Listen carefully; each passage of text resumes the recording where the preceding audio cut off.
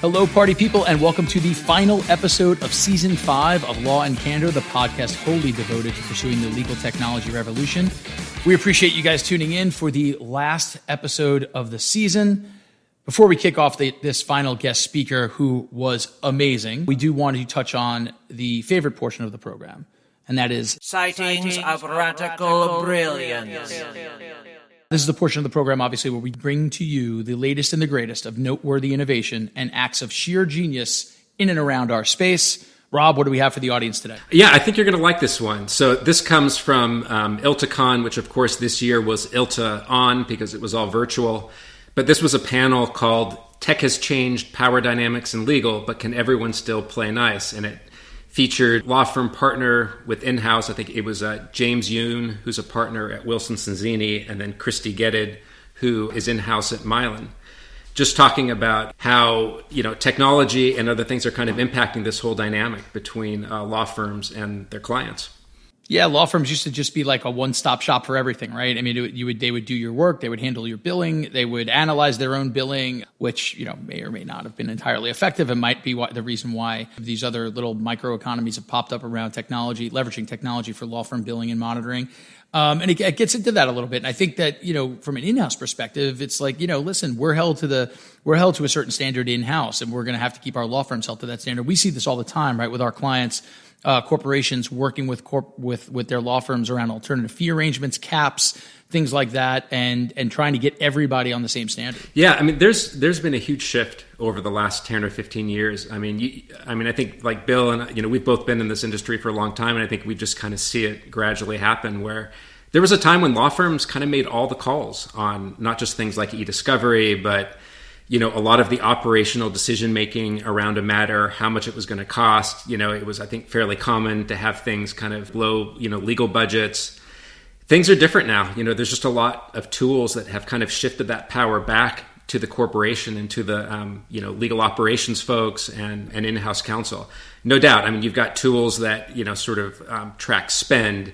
You have better analytics that are embedded in the tools and things that manage, e-discovery and review. There's kind of, no place to hide anymore. Yeah, we talk about, analytics as it relates to document review all the time. But this article touches on how analytics can really help clients get some control over spend management and give corporate, more control, even how matters are handled when you have your best opportunity to file summary judgment, or when you how you can model a judgment, where you could how you can model a district. Things like this can all get put into an analytics algorithm or a tool that is able to measure your best opportunity for success. Yeah, it's really incredible. I mean, just imagine like at your fingertips being able to know every decision related to a case like yours that took place in the last 5 years in front of that judge or in that court. It's really changed the game.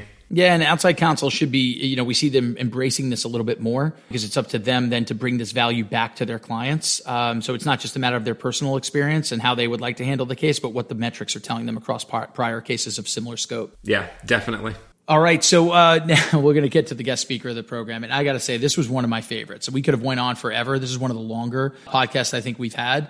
But John Collins, and he's not on right now. We recorded this a couple days ago, so I'm much more comfortable giving him compliments behind his back. John was fabulous. He's going to walk us through some of the top Microsoft 365 features to leverage in your e-discovery program. I think you're going to get a lot out of this. I know I have a few clients that I'm going to share this with. I just think that John is he's a brilliant guy, and his insights were really, really fantastic on this. Hope you enjoy it.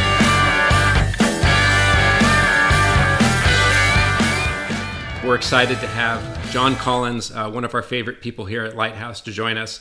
And maybe, John, just to kick off, could you give our listeners a little overview, a little bit of background about yourself? Sure. Thanks for having me, guys. So really good to be here. I am a director in the advisory practice here at Lighthouse, and I focus my work on helping companies adopt and adapt technology to their e-discovery, records management, information governance practices. And I've actually been working in this space for, hard to believe, almost 20 years now. So really excited to be here at Lighthouse and working with really brilliant group of people that are part of the practice. I mean, I assume you're referring to Rob and I when you say the really brilliant people. Well, I was actually talking about Rob, but I'm happy to include you in that as well, Bill. I was going to say to everybody that they should, that the one little known fact about you is that your father actually invented the drink, the Tom Collins. But I'm not even going to give you that credit anymore. You're going to start picking on me.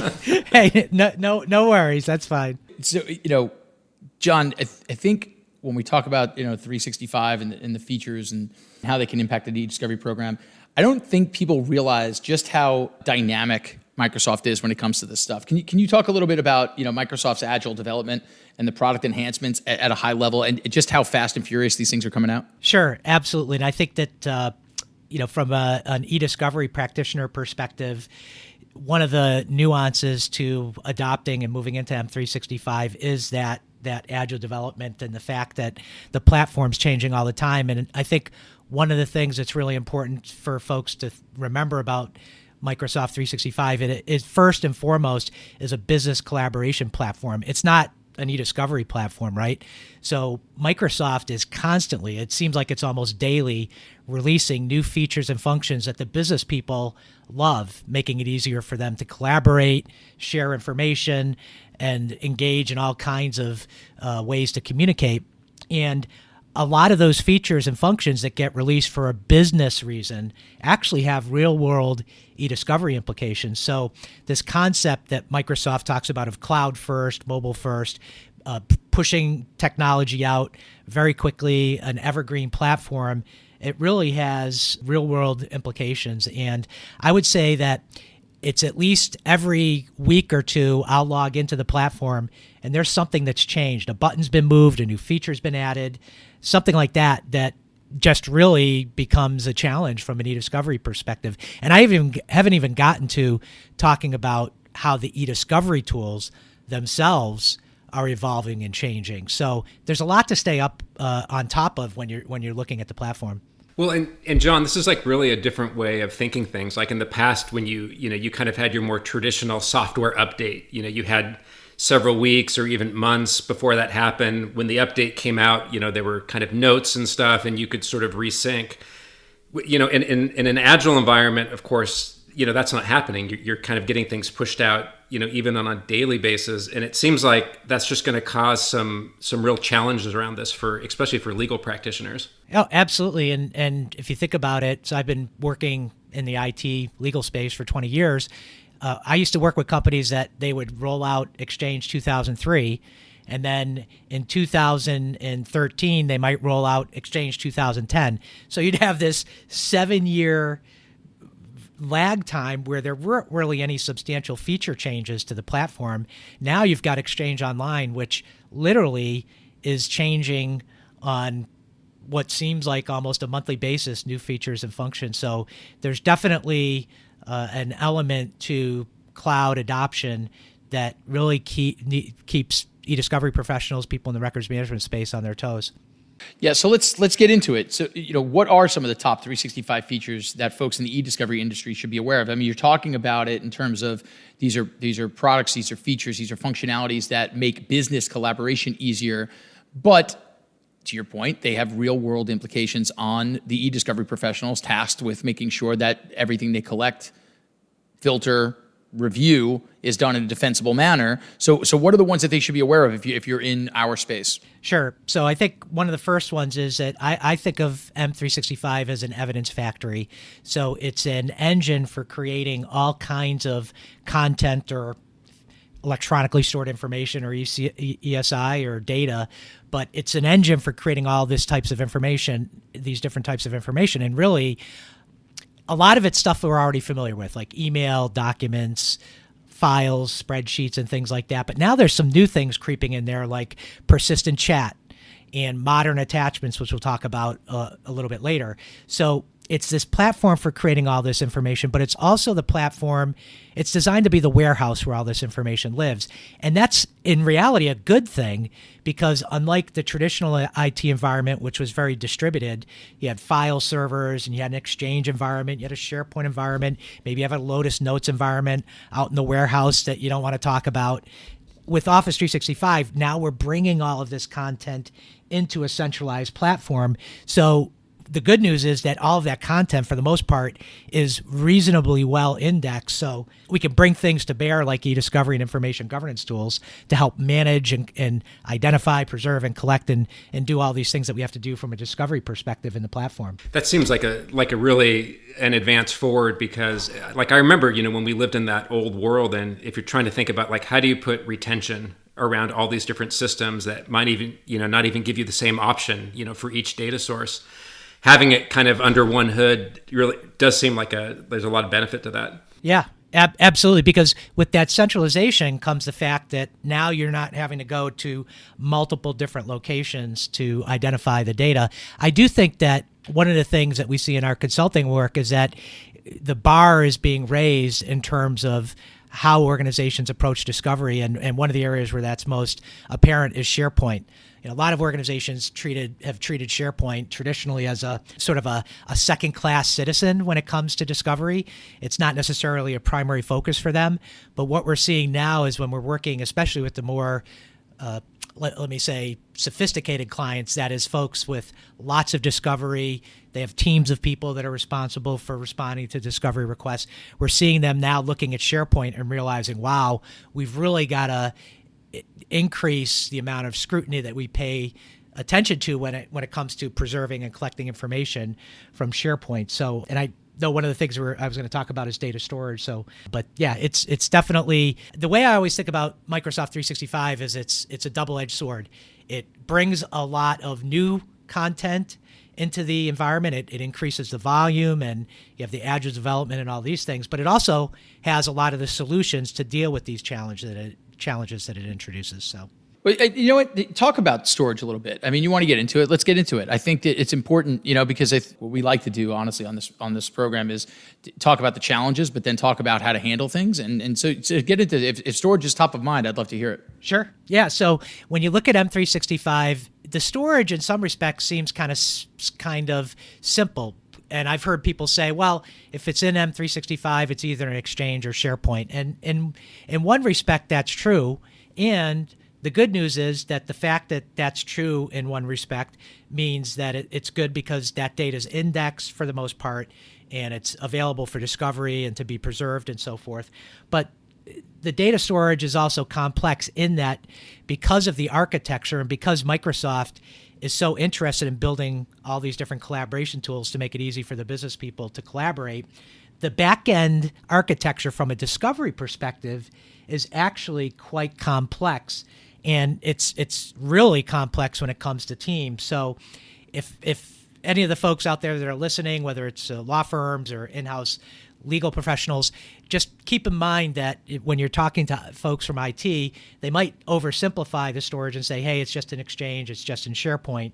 But the reality, especially when we start to tackle teams, which I think we're going to talk about next, is really that it's much more complex than that. But at the most basic level, the fact that the data is in Microsoft 365 and in one of these storage locations and it's indexed means that we've got some capabilities from a discovery perspective. John, maybe we should talk about Teams a little bit, just because, with COVID, there was such rapid adoption of Teams. And I think for a lot of people, it's the first time they've worked in, a more of a collaboration tool, versus just a chat tool. What are some of the challenges that exist around Teams? Well, I mean, it's Teams was getting significant adoption over the last year before the pandemic hit. And we had, I would say probably half a dozen clients that were saying, yes, we want to roll out Teams and we're going to need some assistance with that, but we're going to do it in the fourth quarter of 2020, or we're going to do it in the first quarter of 2021. And right around April, May, we had several of those clients that just completely flipped and said, the first thing we're going to roll out is going to be Teams, because it does allow an organization to communicate and collaborate across geographic distances in a way that, it was very difficult to do before. And even though companies have things like WebEx and Skype for Business and those types of tools, one of the things about Teams, which makes it a really useful technology for collaboration and why it's getting so much adoption now, is that it has all these features and functions. And going back to our storage discussion, most of the most of the data that gets generated and is a byproduct of using Teams gets stored somewhere in M365. So it's all discoverable, right?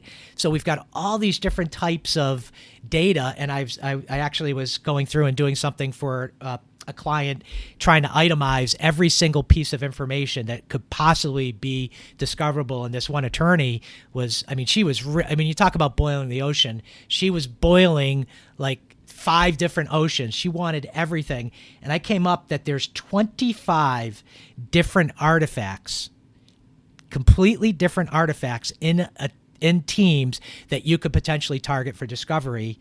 And in addition to the 25, there's 24 different locations that, depending on how you're using Teams and whether you're using it in meeting mode or if you're using Teams as a phone system, where those items might be. And there's a legitimate question from a discovery perspective across all those 24 and 25, the 25 artifacts and the 24 locations. So it's really, it's a challenge. But again, the good news is these are all things that you can figure out. It's not a black box. It's just that it's unfortunately a lot of work to get on top of this stuff.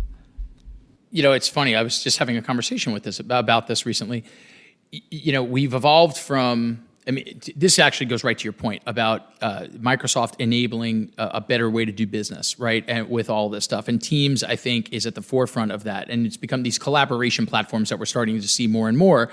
So rather than sending emails to each other with attachments and then jumping on a conference call, we're doing everything in Teams. We're creating a team, and then we are collaborating on, we're posting documents. We're redlining those documents. We are chatting back and forth. We are jumping on conference calls, all within Teams. And different versions of documents exist within them. That's all discoverable. Let's say that's in the process of creating a drug or a widget, right? And creating a widget. Now all of a sudden there's an IP litigation, and you have to pull all that stuff in. Then you have to deal with, not only is it discoverable and how to get it, but how do I get it and put it into a review tool in some sort of a context that makes sense? We're used to looking at emails. We're used to looking at emails with attachments, and then even putting them in conversation threads, and then looking in keywords. But if you can actually pull Teams into a review tool to somehow create a context, it could theoretically make it easier. The problem is, like you said, it's stored in so many different areas. They're all disparate. It's not one file that you pull out that contains all of Teams. These are problems that are created by the solution to making business easier. Exactly. And Microsoft's first priority is doing just that, right? Because think about it. The business market for the Teams functionality, for telephony, for collaboration, for file storage is a $150, $200 billion market. The market for e-discovery is what? $5, $10, $15 billion. So not a small number. So Office 365 is always going to be a collaboration and business first platform. And that's reflected so clearly in Teams. And, in some respects, a lot of the things that Teams does have been around. The idea that you're going to share attachments, or that you're going to share links, share files using links.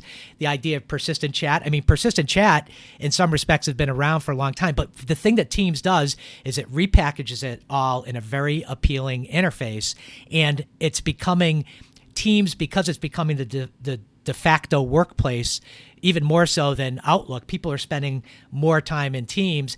That's becoming the de facto place where people are creating all this different evidence. And because of all these different artifacts we're talking about, it really forces organizations to have to really rethink how they're going to do e-discovery. And a lot of time that myself and my colleagues and even others in the field that do this type of consulting work, what we're spending our time doing is helping companies figure out how to adapt and adopt their e-discovery processes to Teams. And it's a challenge. John, I know that there's, a ton more features, that we could go through and talk about.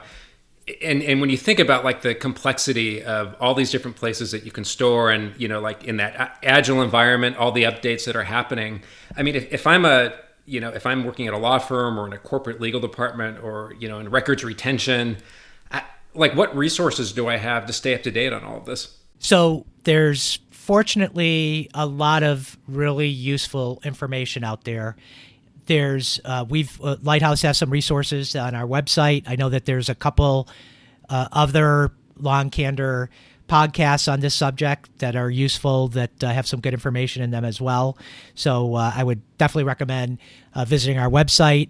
If you talk to your e-discovery provider or information governance consulting firm that you work with, they may have some good information, or have folks like myself that work in this area. Microsoft has some really useful resources. It's like a lot of things with Microsoft. There's two sides of it. There's some really good documentation. If you Google Microsoft Docs and e-discovery, you'll find the main documentation portal, and Microsoft has some really good detailed information about their tools. Some of the information is really detailed, some of it's not as detailed. And then I would also recommend everyone check out Office365itpros.com. And it's a website where you can buy a book that is one of the most well-written, most well-organized resources I've ever seen on any technology, including Office 365. And you can buy the book. It's got chapters on e-discovery and data governance, information governance. So would really recommend taking a look at those things. Look at these tips we give our listeners. I mean, are you kidding me? I mean, we are bringing it today. John, thank you for doing this. Really appreciate it. We could go. This might be my favorite podcast we've ever done. I feel like we could have gone on. Sure, you say that to all the podcasts. John, that's absolutely true. You're right. I do.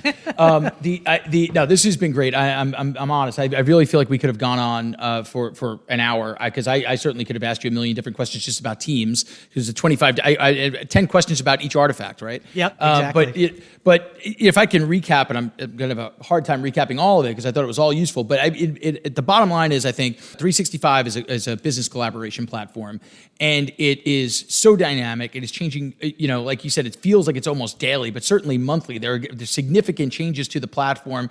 Something from as little as a button is moving to all of a sudden a completely different shift in the way certain things are happening.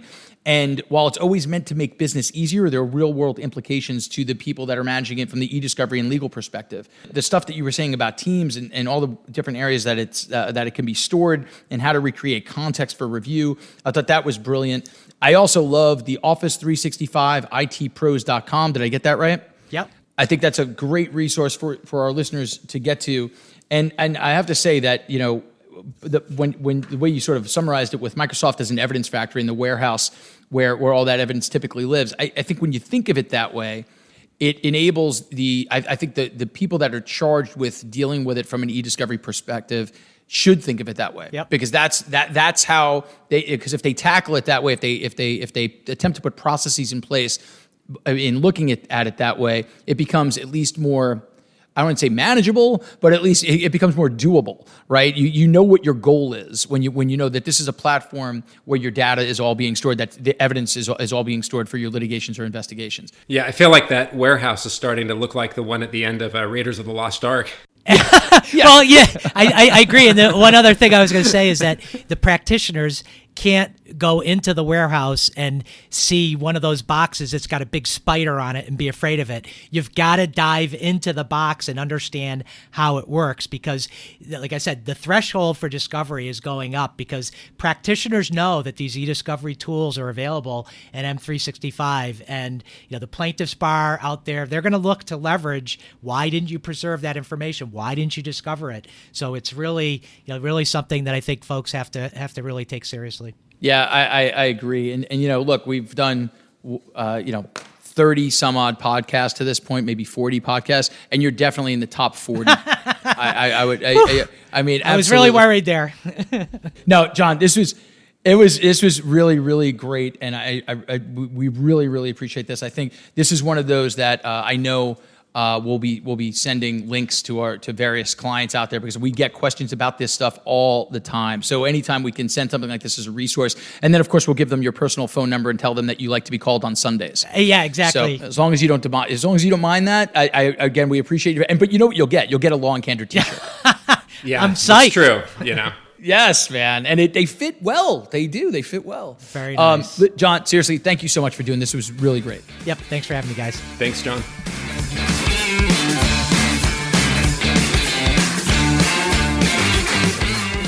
All right, folks, that is a wrap on Season 5. Can you believe it? They said we wouldn't last. Season 5, incredible. Anyway, fun doesn't stop here. We want to go to season 6. How can you help us get to season 6? Like, subscribe, comment, leave a good review, smash that subscribe button over and over and over again until you pound a hole into your computer. Really appreciate it. Your feedback is always welcome. Your reviews are always welcome. Even the bad ones, we read them all. The bad ones we typically blame Rob for. The good ones I take all the credit for. Please like it. Please subscribe. Please leave a fantastic review about me. I don't care what you say about Rob. Enjoy. Thanks.